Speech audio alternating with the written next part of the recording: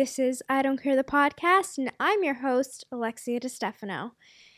This week's episode, we are going to talk about something that nobody likes, something that I'm sure annoys everyone, and something that everyone has dealt with. Or if you haven't dealt with it, you're probably the one doing it. I'm talking about unsolicited advice. Annoying. Unsolicited advice is advice that people give to people who did not ask for advice. Annoying. Anyways, we're going to get into that later. But for right now, like always, we are going to talk about my I Don't Care of the week. And I have one. This week, I don't care about dog training videos. Because let me tell you, dog training videos are so annoying. It's almost like, imagine tutorials on how to raise your child. It's kind of like what dog videos are. Some of them are good, some of them are bad. I watched one video, and it was this guy kind of training people on how to deal with their picky eater dogs. And what he said to do was put your dog's bowl of food on the ground. And if they don't eat it after however many minutes, you take it away. And you don't let them eat until dinner time. And if they repeat that by not eating their dinner at dinner time, you take the food away and you don't let them eat until the next day. And you keep doing that. You keep taking their food away and not allowing them to eat until they become so hungry they have to eat the food in front of them. That's what one of the videos said to do. Starve your picky eater dog until they have to eat. And then from that point on, they'll eat the food. What? I'm sorry. That seems so cruel to me, to starve your dog. I mean, just imagine you as a human being forced to not eat anything. Say it's a bowl of broccoli. You're not allowed to eat anything until you have that bowl of broccoli. And if you don't want it, then you don't eat for the day. Eventually, you're going to eat the broccoli because you're hungry, even if you hate broccoli. I don't think that's a great idea. I don't think that's what we should be doing. I think dogs are allowed to be picky, and if they're not eating their food, maybe they're indicating that they're lacking nutrients. Maybe they're saying, hey, I don't like this food. Maybe they're saying, I want to eat adult food, or I want to go back to puppy food, or I just don't like it. My dog she's a picky eater. She wasn't when she was a puppy, but then turned into one.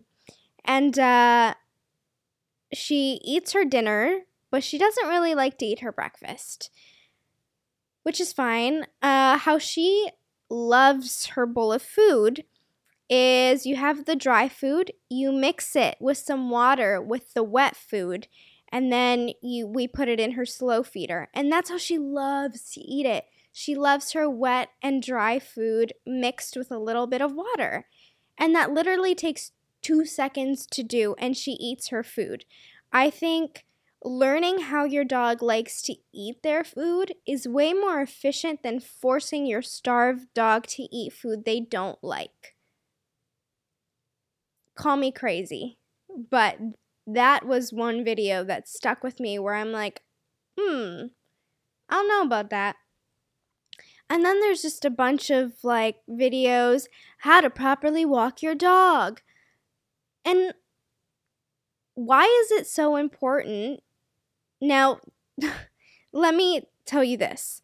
Luna sucks with the come command, and that is probably the most important command. She's good in public. She's good at the dog park with come, but she's not good at home.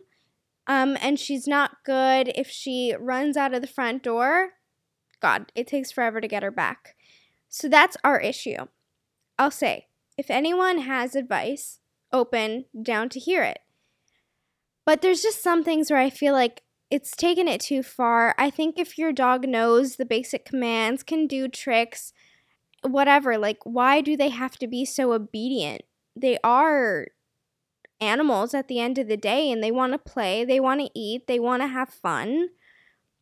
Let's let our dogs have some fun. So going back to walking my dog, well, the videos of how to properly walk your dog is like, you don't want them to pull. You don't want them to wander even though they're on a leash. You don't want them to be in front of you. You want them to be right beside you. Look, to each their own. I allow Luna to walk in front of me. Sometimes she walks behind me. Usually she's walking on the sides of me. I let her do whatever. The only time it comes annoying is when I'm on a Slurpee run with my friend Cassie and Luna is going from side to side because she's sniffing over here, but then she's sniffing over there, and then she's sniffing over here. That's the only time it's annoying.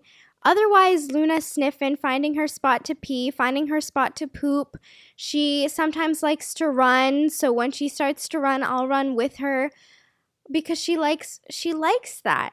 She's not like pulling me because she wants to be obedient. She just smells something up ahead and wants to get to it. Or she sees something and she's like, ooh, let's go see what that is. And when there's other dogs, she's not pulling the leash to get to the other dogs. I do hold her a little closer anyways, just in case, just to have more control. But usually when we walk past other dogs, she just kind of stares. Maybe she'll do one bark, but usually she just kind of ignores them or just stares. And most of the time she actually gets nervous and she'll walk further away from the dog. But if there's a dog behind us, she won't run towards it. She won't bark at it, but she'll turn her head every 2 seconds or she'll stop to stare at it as it's approaching and then walk away when it gets too close. So, she's not a bad walker. Like, here's the thing with those videos is it's like if you don't follow them and I ignore a lot of them, but they almost make you feel like if your dog isn't this well trained that they're bad dogs. And here's the thing. My dog, except for the cum, which I know is very important, for the most part, she's great. She listens. She's great. And she knows how to play and have a good time. And I think that's so important. I think it's super important that we let our dogs have fun. We have play dates every day, whether we go to the dog park or our dog friends come here and we play in the backyard. Doesn't matter. She sees her dog friends every day because that exercise is so important. And they at least hang out for an hour. Like on the weekends when we get together or whatever, sometimes we try and push it, but they at least are playing together for an hour. And Luna loves to play with her friends. So yeah, I don't care about dog training videos because sometimes they're so tedious or they're so crazy. Like I was watching one yesterday because they keep coming up on my feed. I was watching one yesterday and this guy was like, if you let your dog pull on the leash, they think they're acting like animals. You don't want them to do that. And I'm like, I'm sorry. Last time I checked, a dog is an animal. Now, maybe I was sleeping when they made the change of genes for dogs, but yeah, the last time I checked, a dog is an animal. So, I don't know, it's kind of annoying that they're so strict with dogs. It's like, as long as they know their basic shit, why can't they have fun? Like, why do they have to walk while healing to you? Why do they have to starve to eat? Why do they have to do X, Y, and Z in order to have a fun time? You know? Sometimes Luna will beg for a treat, and I'm like, well, what are you going to do to deserve it? And so then we'll do some exercises. Okay, sit, lay down, stand, come, leave it. Like, we'll do those things, and that's fine. A little fun fact about Luna is that she actually hates her paws being touched. And she's the most comfortable with me. So she tells me how it is. She will nibble my little fingers if I try to dance with her, if I try to look at her nails, if I touch her paws. But if my mom touches her paws, she'll leave it because she knows my mom will get mad at her. So she hates when I groom her, and she hates when I touch her paws. But she has no problem when my mom grooms her. She has no problem when the professionals groom her. She hates me brushing her teeth. She hates when I take her a bath. Not when I take a bath with her. When I give her a bath. Because she's so comfortable with me, she can say, hey, I don't like this, and fuck off. So, I love Luna.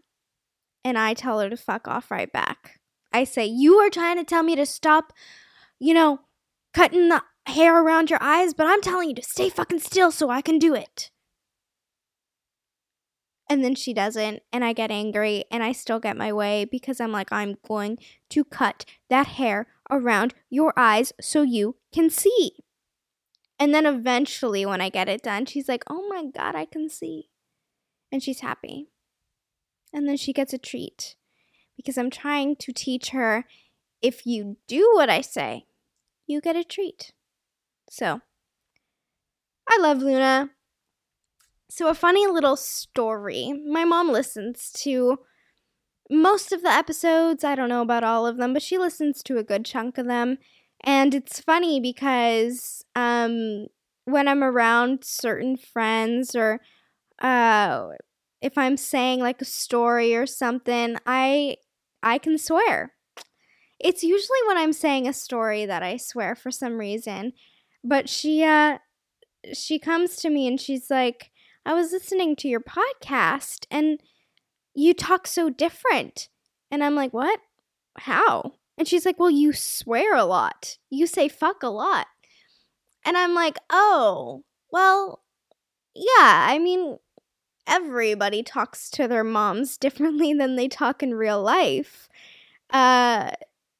Just because, there's, I don't know, when I swear around my mom, she sometimes is like, what'd you say?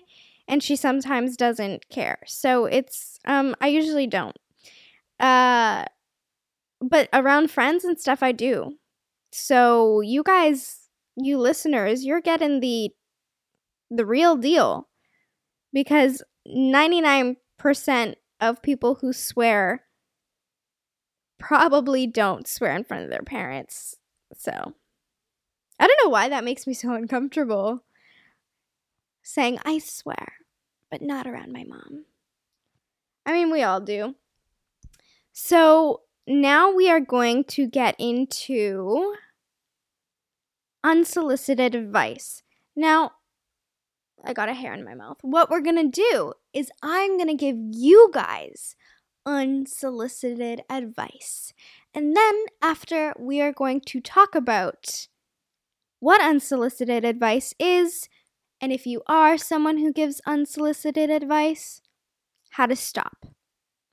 But for the fun purposes of the podcast, I'm going to give unsolicited advice for both real things and also things that don't matter at all. So buckle in and enjoy my advice that you did not ask for. All right. The first thing that I'm going to give you guys advice on is how do you push through your worst times? Well, ladies and gentlemen, non-binary and everyone in between, how to get through tough times in your life. Well, honestly, I think the best thing is to obviously do therapy, but to also read books, to read nonfiction, books on like Atomic Habits, The 7 Habits of Highly Effective People. Even if you're going through a hard time and it's grief, read The Year of Magical Thinking. Another good book is Daring Greatly.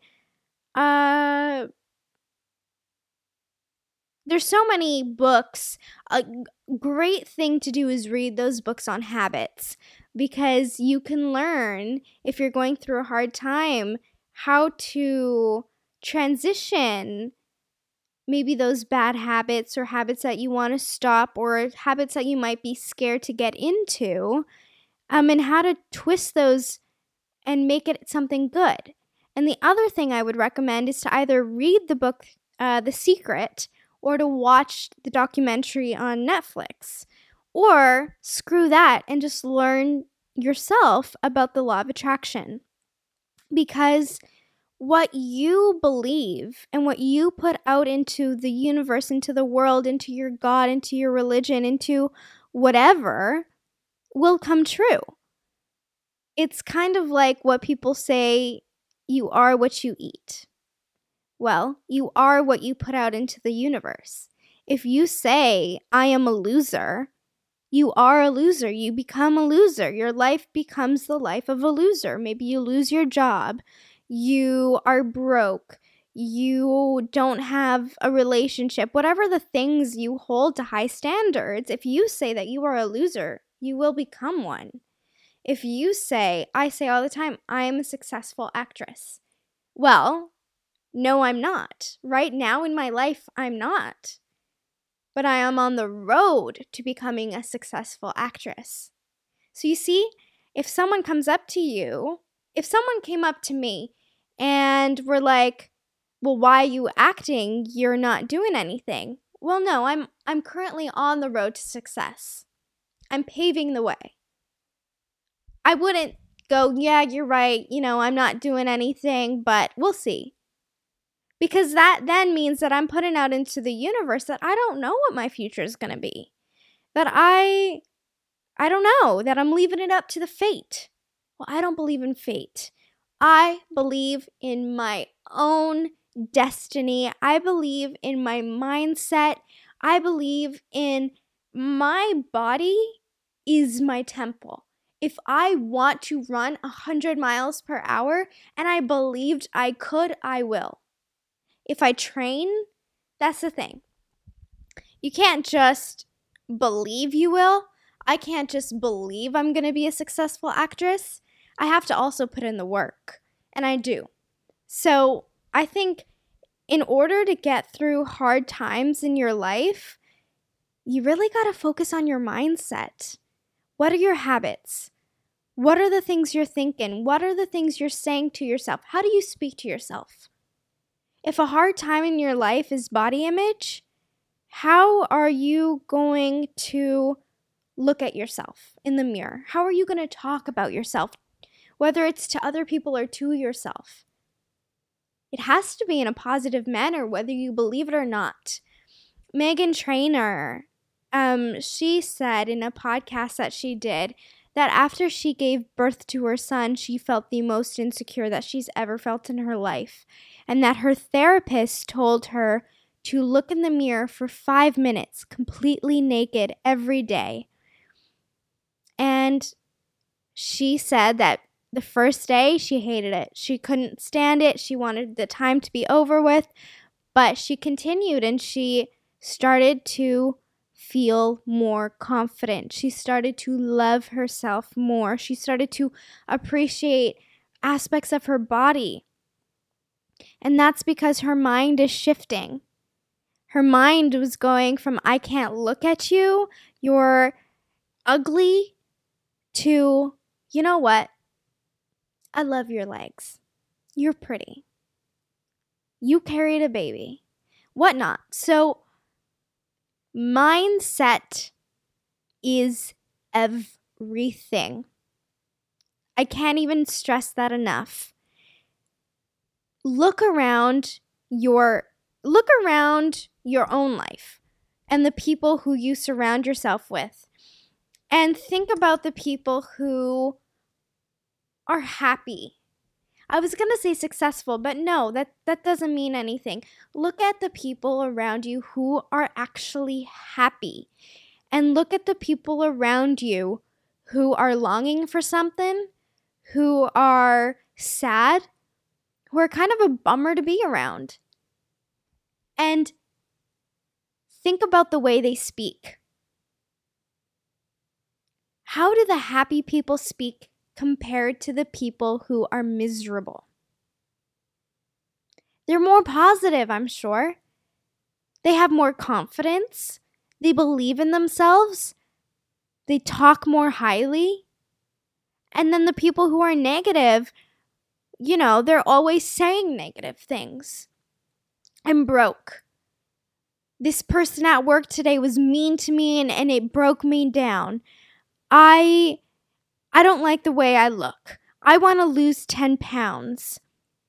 Those positive people, if they have the same problems, I'm broke, they'll be like, today I earned this much money. Or yesterday I was able to pay for this bill. If they want to lose weight, yesterday I gained 10 pounds, but today I'm eating a salad. And I'm changing my habits. You see those small changes? They make a difference. And that's something I'm working on. And that's honestly something that I think will always be something to work towards, is the things that I say to myself. And I try and stop myself a lot because I judge myself hard, but I'm not going to lie, I also judge other people. And so when I'm caught judging someone else or judging myself, I say, hey, stop that, brain. What is judging someone doing for me? It's not doing anything. It's just making me a bad person. So stop. Twist it to something positive or drop it. That's the mental gymnastics that I do in my own brain when I'm thinking negatively about myself or someone else. Mindset is everything. So to get through hard times in life, focus on your mindset. Focus on yourself. Even if it's unfortunately someone in your family is sick or you're going through a divorce, there's multiple people involved in your hard time. You are only going to do so much for them if you're not well yourself. So take that time with therapy, with reading, with watching those documentaries, with learning about the law of attraction or mindset or whatever you want to do. But take that time for yourself. And I guarantee you, when you do that work and you put that work in for yourself, your life will get better and so will the people around you. It's like on a plane. Every pilot says, put those damn oxygen masks on yourself before you put it on your kid or someone around you. Because if you go to put it on someone else first and you pass out, then who are you going to help? Help yourself before you help others. Because a broken you can't fix someone else. Mic drop. Okay. Now we're going to get onto advice for new parents. And I actually did a whole episode, which was kind of a joke, on giving advice to parents from a non-parent. But honestly, I do have advice for new parents. And that advice is to do what is right for you and your family. Listen to your own heart. Make decisions that you feel are right. Somebody can try and help you. People can try and guide you. You could accept what they want or you can leave it. But you shouldn't be judged for the decisions you make for you and your family. And that's the thing with a lot of, mom influencers, is that in the comment sections, you're going to read someone. And even if you're not an influencer, you're just a parent who wants to post about your child, I guarantee you're going to have hate. At some point, someone's going to say you're doing something wrong. And if your child is happy and healthy and you as a parent are doing everything you can for your kid and for yourself, then you're doing everything you should be and you're doing great and you're going to be fine. And you don't need the most expensive gadgets for your kids because in all fairness, they're probably going to prefer an empty box than they will an expensive swing chair. So don't feel that you are going to be a bad parent if you don't buy the most high-tech, fancy stroller, car seat. No. Get what's safe and get what's in budget. You want to make sure that you have money for emergencies. You want to make sure you have that money saved for their school, for diapers, for food. In the case if you're preparing to breastfeed, but you ultimately can't and you just spent all that money on that new stroller and now you have to buy formula, you're in a pickle. So don't feel like you have to buy the most expensive everything. Just get what you need and have emergency money on the side. Now, I brought up something. How to feed your child. This is something that a lot of parents struggle with. I know there's a lot of shame for moms who can't breastfeed their kid or choose not to breastfeed their kid. Look, if I ever did have children, I don't want to breastfeed my kid because I have really nice boobs and I would like them to stay that way. And breastfeeding makes boobs sag. So for me, I would do that. And if you are the same kind of person where you're like, I don't want to breastfeed because I want to save my boobs, good for you. That doesn't make you a bad mom. Because formula food is good for your child.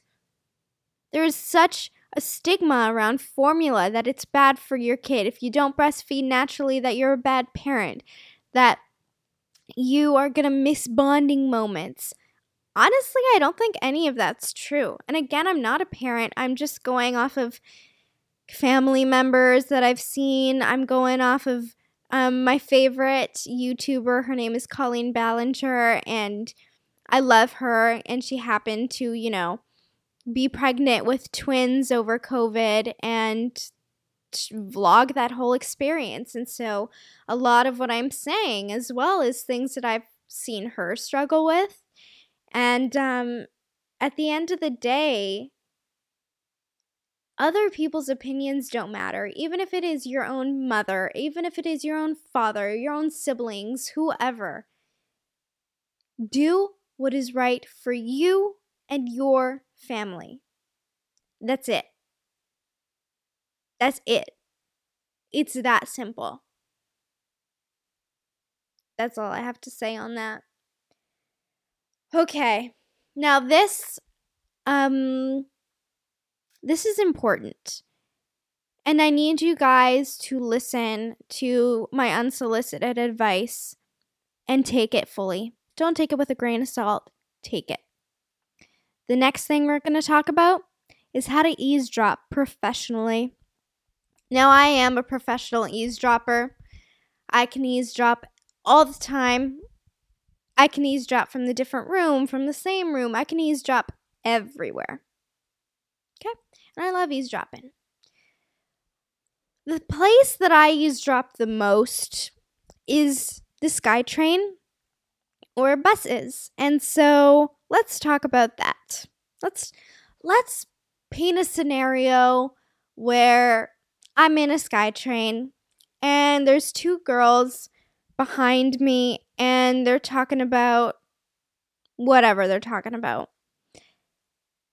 The best way to eavesdrop is to not move. Is to not go on your phone. Is to just sit and stare out the window. Enjoy what you're looking at, but listen to the person behind you. Now, why I say look out the window is because you can then turn your head a little bit, having your ear face the person behind you more. So you're looking out the window, but you can hear them better. And if you want, you can peek at their reflection through the window. And so you're eavesdropping, you can see what they look like because that always helps. And you can also have a scenery. Now, if you go on your phone and you eavesdrop, you're going to forget to listen. You're going to get distracted. It doesn't go well. But when you focus on what they're saying, but it looks like you're focusing on something else, even if it's the floor, whatever, then you could eavesdrop, hear better, and participate better. So that's how to do it on SkyTrains and buses. If someone's far away and there's like some annoying sound, and you're at home or something, then you could always go closer, like go to the washroom or go to the living room, and that's when you could go on your phone or something. What else? It's hard. I can tell you a few times, though, when I've eavesdropped. The most recent time was last week. And I was on the SkyTrain, and there were two girls behind me. And, they were in front of me, and then two seats freed behind me. So then they sat in those two seats. And I was eavesdropping, and pretty much they're two exchange students. They came here from Germany, and one of them was into this guy, and the other one was asking questions about him. And the girl's like, wait, let me show you what his body looks like. And so she pulls out a picture, and she shows the girl what his body looked like. And the other girl was like, oh my God, he's so hot, but like with her accents. And she's like, I know. And then the friend is like, has he had sex yet? And the girl that likes him is like, no, he says that he's waiting for someone super special. He doesn't want to have sex until it's the right time. And the other friend is like, oh, really? Because I thought he had sex with this person. And then the girl was like, no, he didn't have sex with that person. That's all lies. Those are lies. He's waiting to have sex with the right person. He's a virgin. He's still a virgin. And I was dying in my seat because on top of it, their German accent was just so, it was making it so funny because it wasn't like he's a virgin. It's, no, he virgin. He virgin. He doesn't do that. He's virgin. He's waiting for the right girl. And it was just cracking me the fuck up. That was a good time. That was a good eavesdrop sesh. And they were going on and on and on, but that was my favorite part of the story. Because then she got loud, because she was like, no, he's a virgin. And at this point, everyone on the SkyTrain could hear. No need to eavesdrop. But at first they had another friend, and then she got off at a station, and they were going, they kept going. And when she got off, sometimes like friends can be bitches, and they can be like, oh my God, she's so annoying, whatever. They didn't. When she got off the SkyTrain, they both were like, oh, I love her. She's so awesome. She's the best. And I was like, oh my God, I want that girl who just left the SkyTrain to know how good her friends are to her. So, eavesdropping is beautiful because it's like somebody else is telling a story and you can just listen to what they're saying and visualize their life without actually knowing who the heck they are. I love eavesdropping. Let's talk about what to do when you have diarrhea. This is so ironic.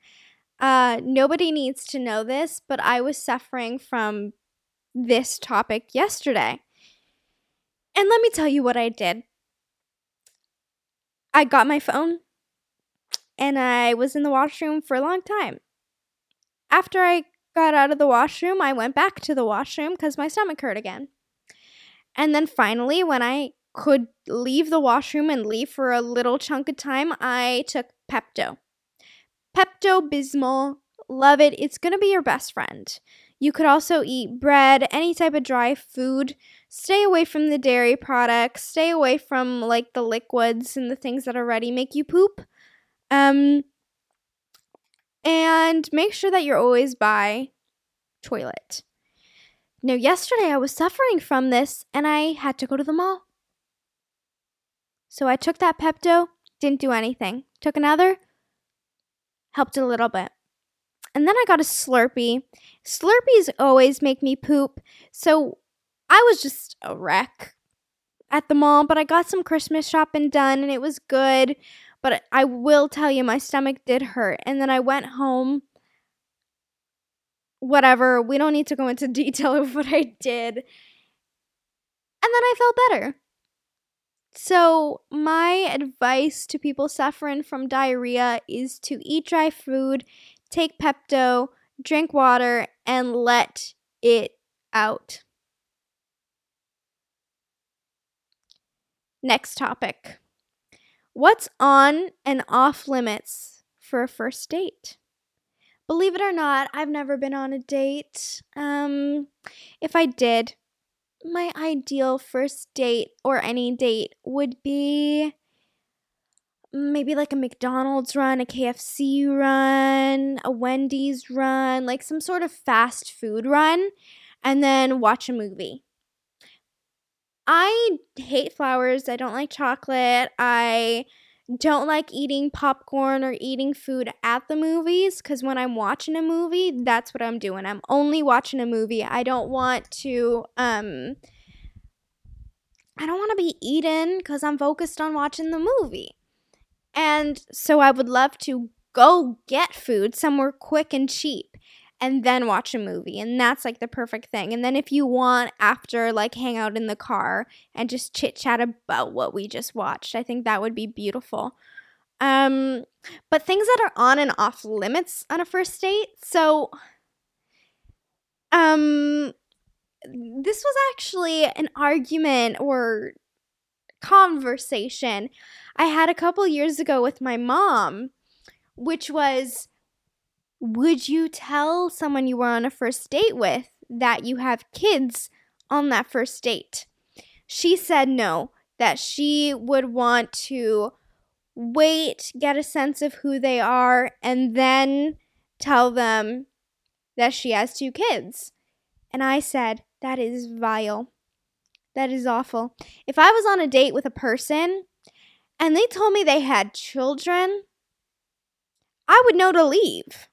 I would know to be like, thank you so much. This isn't going to work out. I'm not going to waste your time. I'm not going to waste my time. I don't want to build a connection, find out you have kids, and then be stuck or break your heart.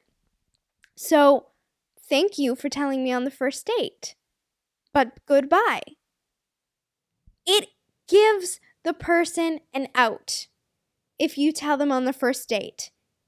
You don't want to lure someone in, build something, tell them, and then them have a reaction that I would, which would be a negative one, and leave. Right? I think it's definitely on limits to tell your first date buddy if you have kids. It's just, it's what you do. And if you get a sense that they're creepy, then you're going to be the one to leave the date anyways. So you don't have to tell them that you have kids because you're getting a bad sense of who they are. But if you like them and you want a second date, hey, just so you know, I have children. And they might be like, that's phenomenal, so do I, or I always wanted kids, or, oh, that's kind of scary, but I'm totally down. Or they'd be like, okay, that's not really what I'm into. I'm not ready for that. I don't want that, whatever, and that's it. And then at that point, you know, you only had one date, and they know that you have kids, and that's it. So definitely, for me, I think it's important to talk about if you have children. What's off limits is divorce, ex-boyfriends, ex-girlfriends, ex-people. I think that you don't have to talk about. First dates are definitely about getting to know each other. I think it would even be fun to bring to a first date like a little question and air game, 21 questions or truth or dare, something fun like that where you can learn about someone but also have a little bit of fun while doing it. I think that would be fun. What else is off limits? phobias, I think, are off limits. I think sex talk is off limits. Because if you talk about sex, they're going to assume that that's what you want after. So just don't. Oh, please, if you are a workout bro, and don't bring it up.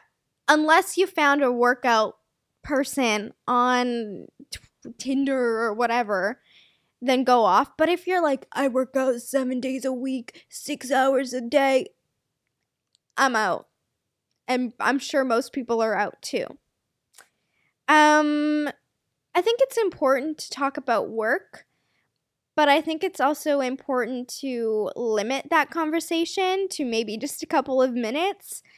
I think it's also important to limit every conversation if it's feeling a little stagnant, to end it. Like if you're on a date and first date, second date, third date, whatever, and it's heavily one person speaking and only talking about them and not asking you questions or asking you about your opinions, then that's also a red flag to me as well.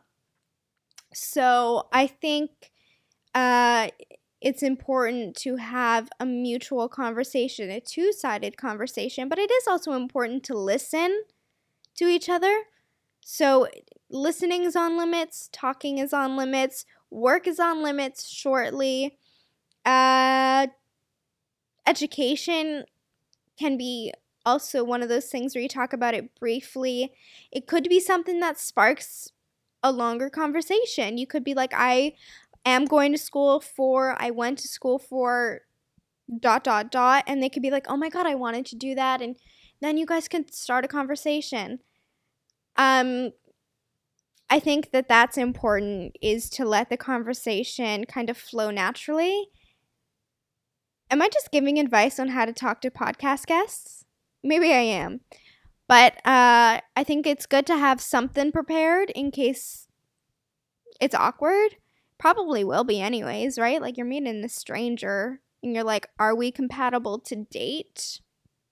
Oh, it's also, I think, on limits. It's important probably to talk about what you're expecting from the first date. Are you expecting a lifelong relationship? Are you wanting children? Are you not wanting to get married? Like, I think those conversations are also important to have on the first date, because for me, what I want is different than most women. I don't want to have children.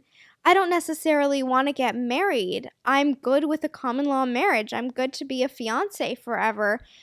But the marriage itself, I mean, I'll talk about this in a whole other episode, but marriage to me is cursing it. And so that's something that I would bring up on a first date. What I would like from it, and it could be the same as someone else. It could be different. It could be something that we're willing to change because we felt we had a good connection, or it might be a solid answer where it's like, this is what I want. If you're not willing to give it to me, then I'm going to go. So yeah. Also, who pays for the first date? I'm not going to lie. I think going half and half is probably a good idea. Like, I pay for my portion, you pay for your portion. If the person you're going on a date offers you to pay for dinner or whatever, great.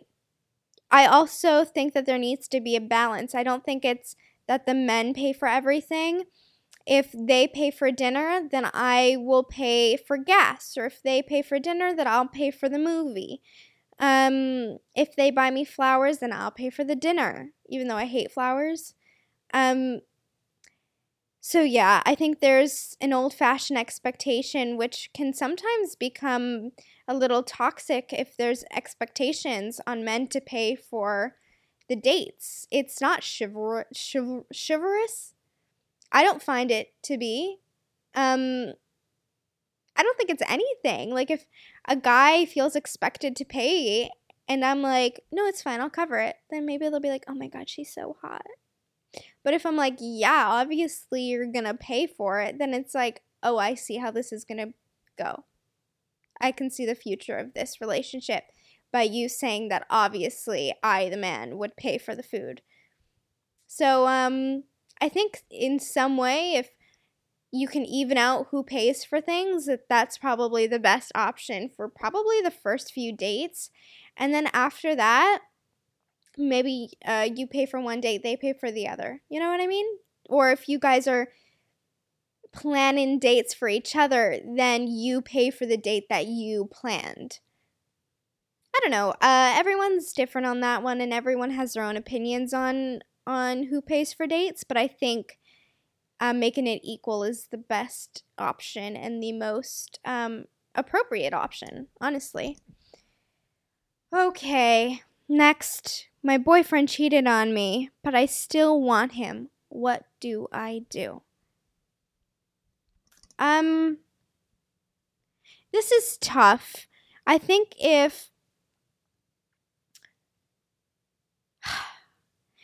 there's a level of respect to yourself that you owe yourself a space, at least. I think everyone is redeemable. Sorry, there's a car and I thought that was coming from in my house, and I was like, somebody is going to kill me. No, they're not, because the law of attraction, I am not going to die. So there's a level of respect that you owe yourself to at least give yourself space from that person, to ask for space from that person so you can think without the distraction. And this goes for every gender, every lover, every person in a relationship, not just men towards women. It goes for everyone. If you take that time to yourself, whether it be a couple days, a few weeks, whatnot, and you think about the way that their actions made you feel, and you can understand that they intentionally hurt you, because they did. Even if they say they didn't, if they say they were drunk, if whatever the excuse was for cheating, they intentionally did hurt you because you are committed to that person and they broke that commitment. So intentionally, yes, they hurt you no matter the excuse. No matter if you were married or not. If you have a commitment to each other that you are only going to be each other's person, and they go off and cheat on you, even if it was drunk, they intentionally hurt you. That's the first thing you have to understand, is that they did hurt you on purpose because they did something with someone else that wasn't you. So when you realize that, you can then focus on the trust. Now, I guess there's no particular way to do this, but I'm just going off of what I think is going to be most beneficial for you in the decision that you make in the future, because there is a decision. Am I going to stay with this person or am I not? And for some, it's easier than others. I think if someone cheated on me, that's it. That's what I say as an outsider. I don't know. It's definitely different when you're in the relationship. I totally understand. If you love that person, can you trust them after what they did? Do you see you letting go? Or do you see them working late and you thinking maybe they're cheating on you again? Do you see them going out with the boys and do you see them going out with friends and you being concerned that they're going to do it again? Are you constantly in a state of fear that their actions are going to repeat? If you think that answer is going to be yes, or if it is yes for you, I think you need to let go. I think you can love someone so much that you don't want to end things with them. But if you are in that constant state of fear, if you are constantly feeling like you're not enough for someone else because they're cheating on you, if you're starting to be insecure, wondering if you're enough, and all of these things are going in your head, it's because you don't trust that person anymore. It's because you're doubting the relationship. And if you're at that point, you got to break free. You have to let go, I think, and you have to be okay with losing someone that you love because they're not giving you that same treatment back, or they're making you question their love for you. Cheating is very hard, and it's a very complicated and difficult thing to overcome.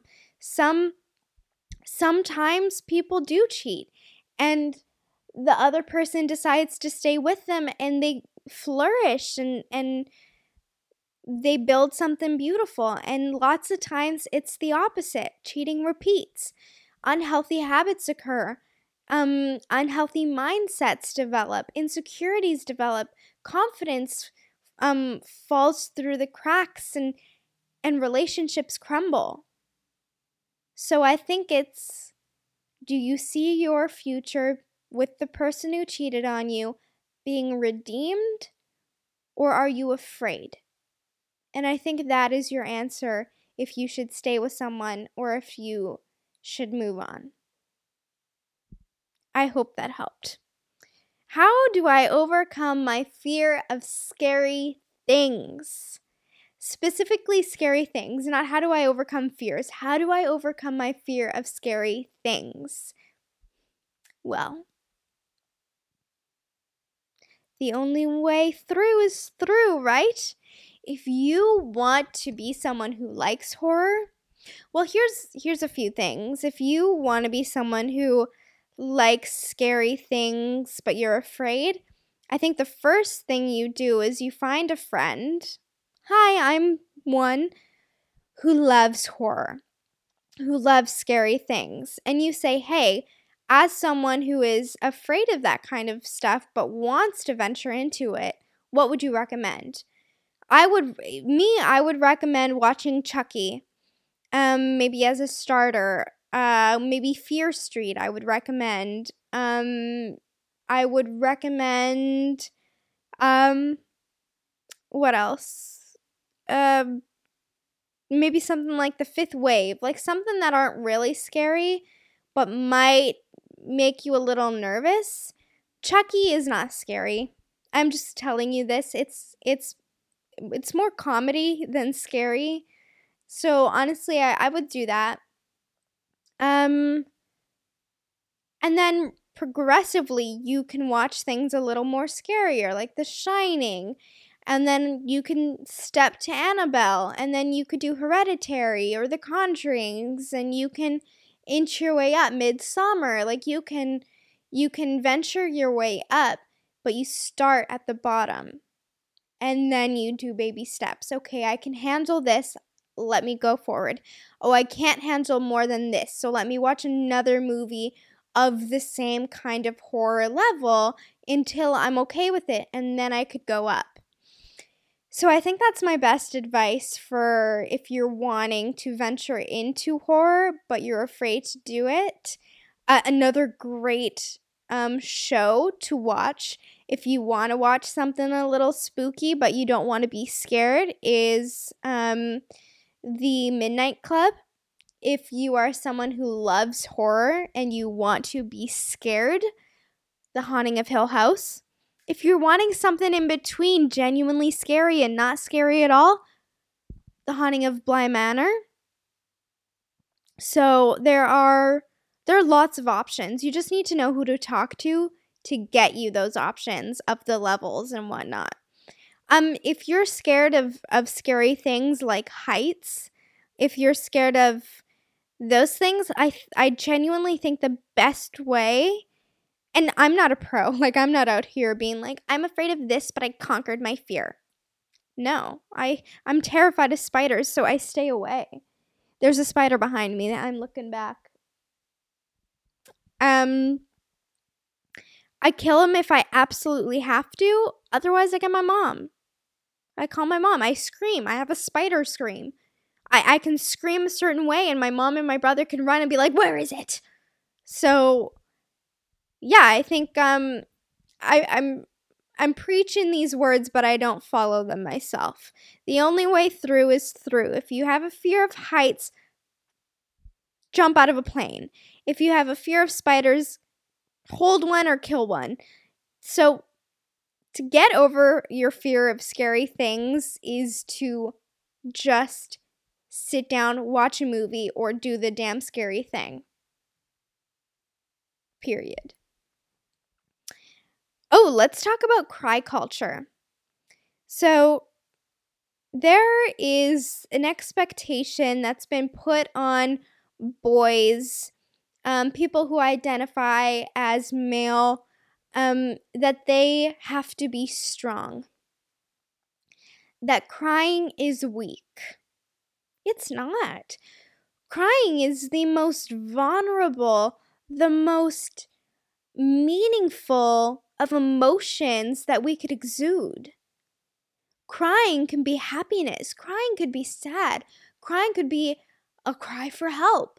Crying is so beautiful. And to tell a group of people that they are not allowed or that they're weak to feel an emotion or to feel any kind of sadness is so toxic and dangerous. I'm going to say it. Most of the people preaching these kinds of behaviors are Republicans or far-right people. And that's fine. Do you? Believe in what you want. But you notice that the people who say crying is weak are the same people who want guns in their house, are the same people who say women shouldn't have rights to their bodies. Those are the same people who voted against, those are the same people who voted for the Don't Say Gay bill. Those are the same people who voted for Roe v. Wade to be overturned. So, it is so okay to cry, no matter who you are, no matter who you identify as. Crying is beneficial. It is a release. It is therapy. It is a way to feel what you are feeling, even if you don't have the words to describe what you want to say. So cry, for the love of God. If that is what you need to do, cry. Okay, I don't want to hear that you can't cry because you're a man. That makes you weak. That's all I've got to say on that. Let's move to how to be a fashion icon. Well, if you look at me, if you can see me on YouTube, or if you can't, I'm wearing black sweatpants, a black sweatshirt, and socks, Christmas socks with sheep on them. I am a fashion icon. I mean, come on. No, I don't do fashion, but what can make you a fashion icon is to either look up to fashion icons like Emma Chamberlain, Kendall Jenner, Hailey Bieber, Zendaya. God, look up to Zendaya. Rihanna, Ariana Grande, whoever it is for you. And to do an on-budget version of what they do and make it yourself. If there's an outfit that Zendaya wore that you love, wear it, but also make it unique to you. Don't copy other people. You can love someone's outfit and you could want to recreate it, but you can also do that with adding a hint of your own uniqueness to it. So honestly, what makes you a true fashion icon of the eyes of someone of a fashion icon, well, it's to uniquify it. I don't think uniquify is a word, but I made it a word. So, do you wear what you want to wear? Wear what makes you confident. Don't wear what people say is best suited for your body type. If you are a big girl and you want to wear a 2-piece fucking bikini, go to the beach and strut in that 2-piece bikini because you look good, and screw what other people say. And if you are small and you want to wear a 1-piece and people are judging you because whatnot, say, fuck you, I'm doing me. And that goes for every body type. That goes for every gender. That goes for every damn outfit. Wear what makes you happy. Wear what makes you confident. Because when you are confident, you look confident. And that's a wrap on me giving you unsolicited advice. People who give unsolicited advice are usually the most judgmental people. They are usually the people who have the most judgment. The people, sorry, I thought my audio stopped. I was like, why does it say 38 seconds? We're good. Those are usually the people who are struggling maybe within their own life and are trying to grasp for some sort of whatever, because they're looking for something. So just know if someone's giving you unsolicited advice, it's usually because they are trying to gain control, or they're just super judgmental people anyways. Things to know. Understanding your motivation to give unsolicited advice. What is your desire? Is it to help them, or is it to gain control? Is it to make yourself feel more powerful and in the know? A lot of the times when I get unsolicited advice, it's from people who think they know more than me. And maybe you do. Maybe you do. Maybe you are just genuinely trying to help. But if I didn't ask for your help, I don't want it. Point blank, I'm that person. I will ask when I need help. I love to try and figure things out on my own. I do. My agent was like, call me when you get this sheet and I'll show you what it goes, how to read it. And I got that form and I was trying to figure it out myself. And then I messaged my agent and I'm like, hey, I tried to figure it out myself. Is this information correct? And she's like, yeah, you read it perfectly. When you try to do things yourself, usually you can figure it out. And if you can't, you know you have the resources to ask for help. But when that person is giving you unsolicited advice, you no longer want to go to them. So it kind of, getting unsolicited advice maybe once or twice is whatever, but constantly will create a barrier in the relationship. So instead of listening to what someone else is saying and being like, well, how can I help them? What advice can I give you? Instead, actively listen. Listen to their problem. What is it that they're asking you? Are they asking you for help? Or are they asking you to just listen and let them rant? And kind of, and take that for what you will. Ask them if they want advice. It is the simplest thing you can do. Hey, I have some advice I could give you. Do you want to hear it? Or I have a tip that might help. Are you willing to listen? Or if you want advice, I could give you some. But don't just assume. When you assume someone needs help, then the receiver can feel like you think they're incompetent, that they're not smart enough. That's how I feel. When people give me unsolicited advice, which is usually from a lot of family members, that's what it makes me feel like. It makes me feel like they think I'm incompetent, that I don't know how to handle my own damn life, that I want to fail, that they don't think I'm smart enough to handle my own situations. That's how powerful, in a bad way, unsolicited advice can be. So, really think long and hard before you give unsolicited advice. Genuinely, that is my unsolicited advice to you. This was actually a really fun episode. I loved giving you guys unsolicited advice. But don't be one of those people. Don't be one of those people. Nobody likes you. Nobody wants to be around those kinds of people. So I'm going to end off on that.